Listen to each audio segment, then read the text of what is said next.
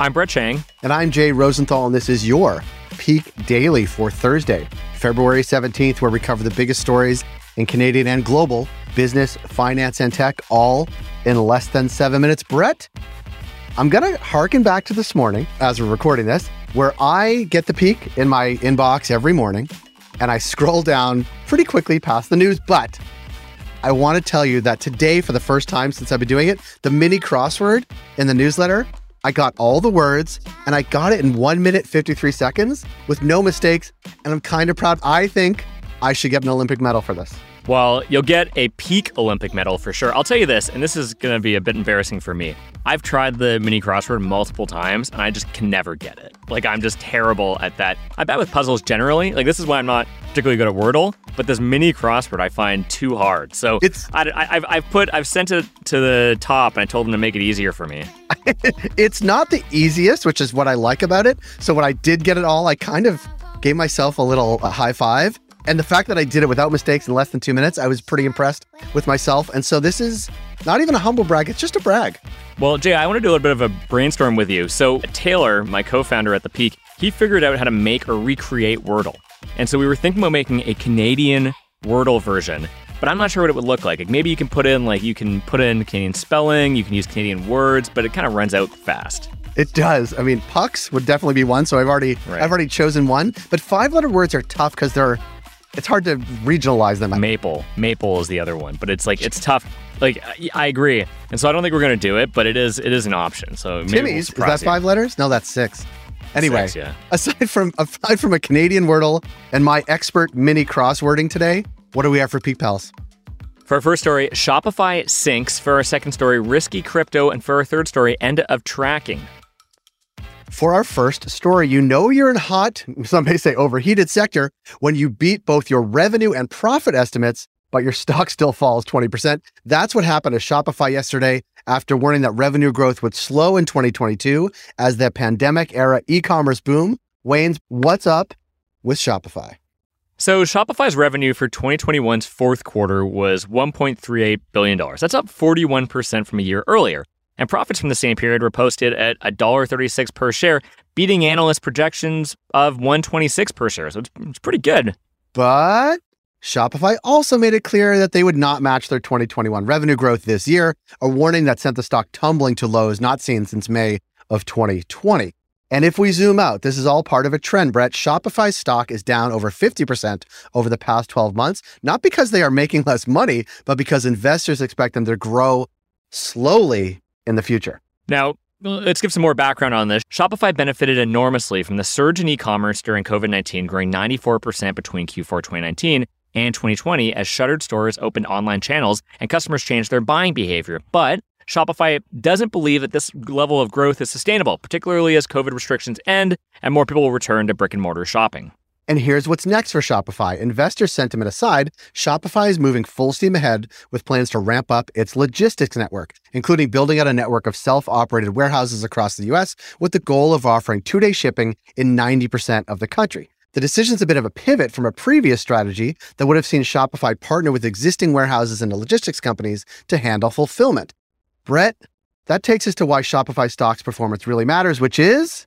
Well, investor pessimism is driving a broad stock sell-off of pandemic-era tech darlings. The tech-heavy NASDAQ is down 11% so far this year, and it remains to be seen which tech companies will thrive without the advantage of everyone being stuck inside on their devices. But Shopify's ambitious warehousing and fulfillment plans could give it a bit of an edge here, and so we'll have to keep an eye on this.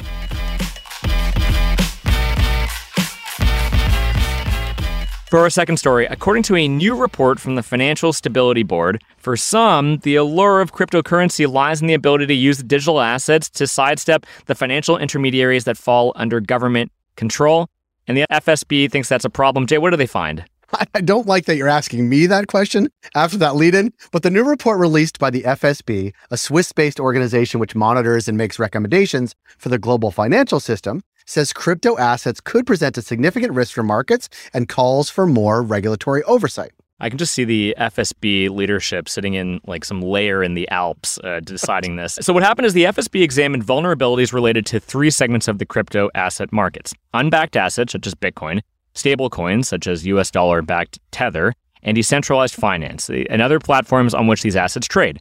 Now, the report said the emergence of stablecoins pose a unique threat for which growth has continued despite concerns about regulatory compliance, quality, and sufficiency of reserve assets. Just for some background here, the way Tether and other stablecoins work is that for every Tether out there in the world, they're supposed to have one US dollar, which makes it tied to the US dollar. And there's questions about whether Tether or other stablecoins actually have those reserve assets. And lastly, there are questions around standards of risk management and governance.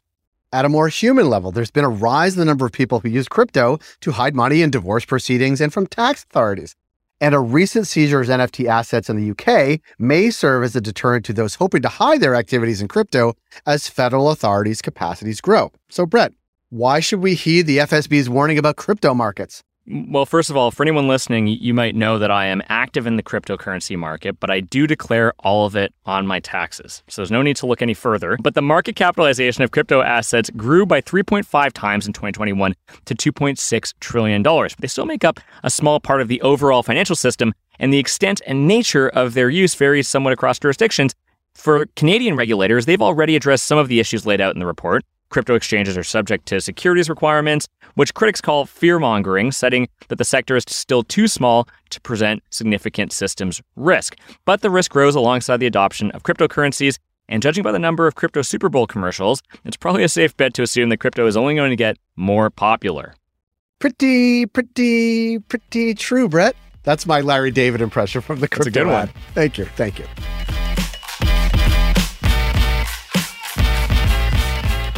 For our last story, Google has announced plans to overhaul tracking on Android devices, the mobile operating system used by 70% of the world. Brett, let me just tell you, I'm in the majority with the 70% of the world.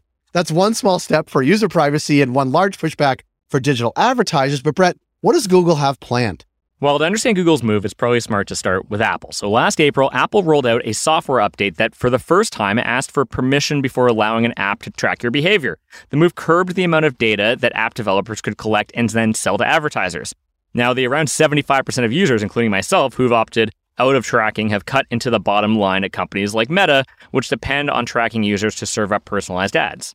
Now, Google replaced its current ID system, which bundles a profile around your interests and activities, with one that limits data sharing and selling to third parties. But in contrast to Apple, Google will work with app developers and digital advertisers on the tweaks, like crafting new methods to target ads to users, engaging the effectiveness of ad campaigns over the 2 years before making any drastic changes. Taking its sweet time is in Google's best interest now, as the company heavily relies on advertisers, obviously. Its parent company, Alphabet, made $61 billion, with a B, in ad revenue in Q4 2021 alone, up 33% from the year before.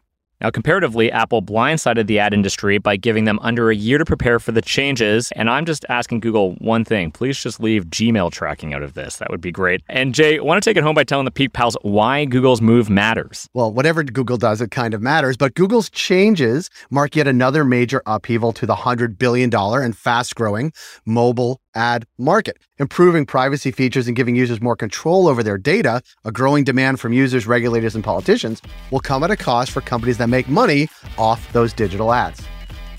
Peak Pals, thanks for making us the most listened to and only daily Canadian business news podcast in the country. If you've got a second, why not follow this podcast on your app of choice and leave us a review? And if you want more Peak, make sure to subscribe to our daily newsletter at readthepeak.com. And as always, thanks to Dale Richardson and 306 Media Productions for putting together this episode. Thank you, Dale. And thank you, Brett. And Brett, I think I want to buy you an Android phone. No, don't do that. I'm just going to throw it out. Have a good day, Brett. You too.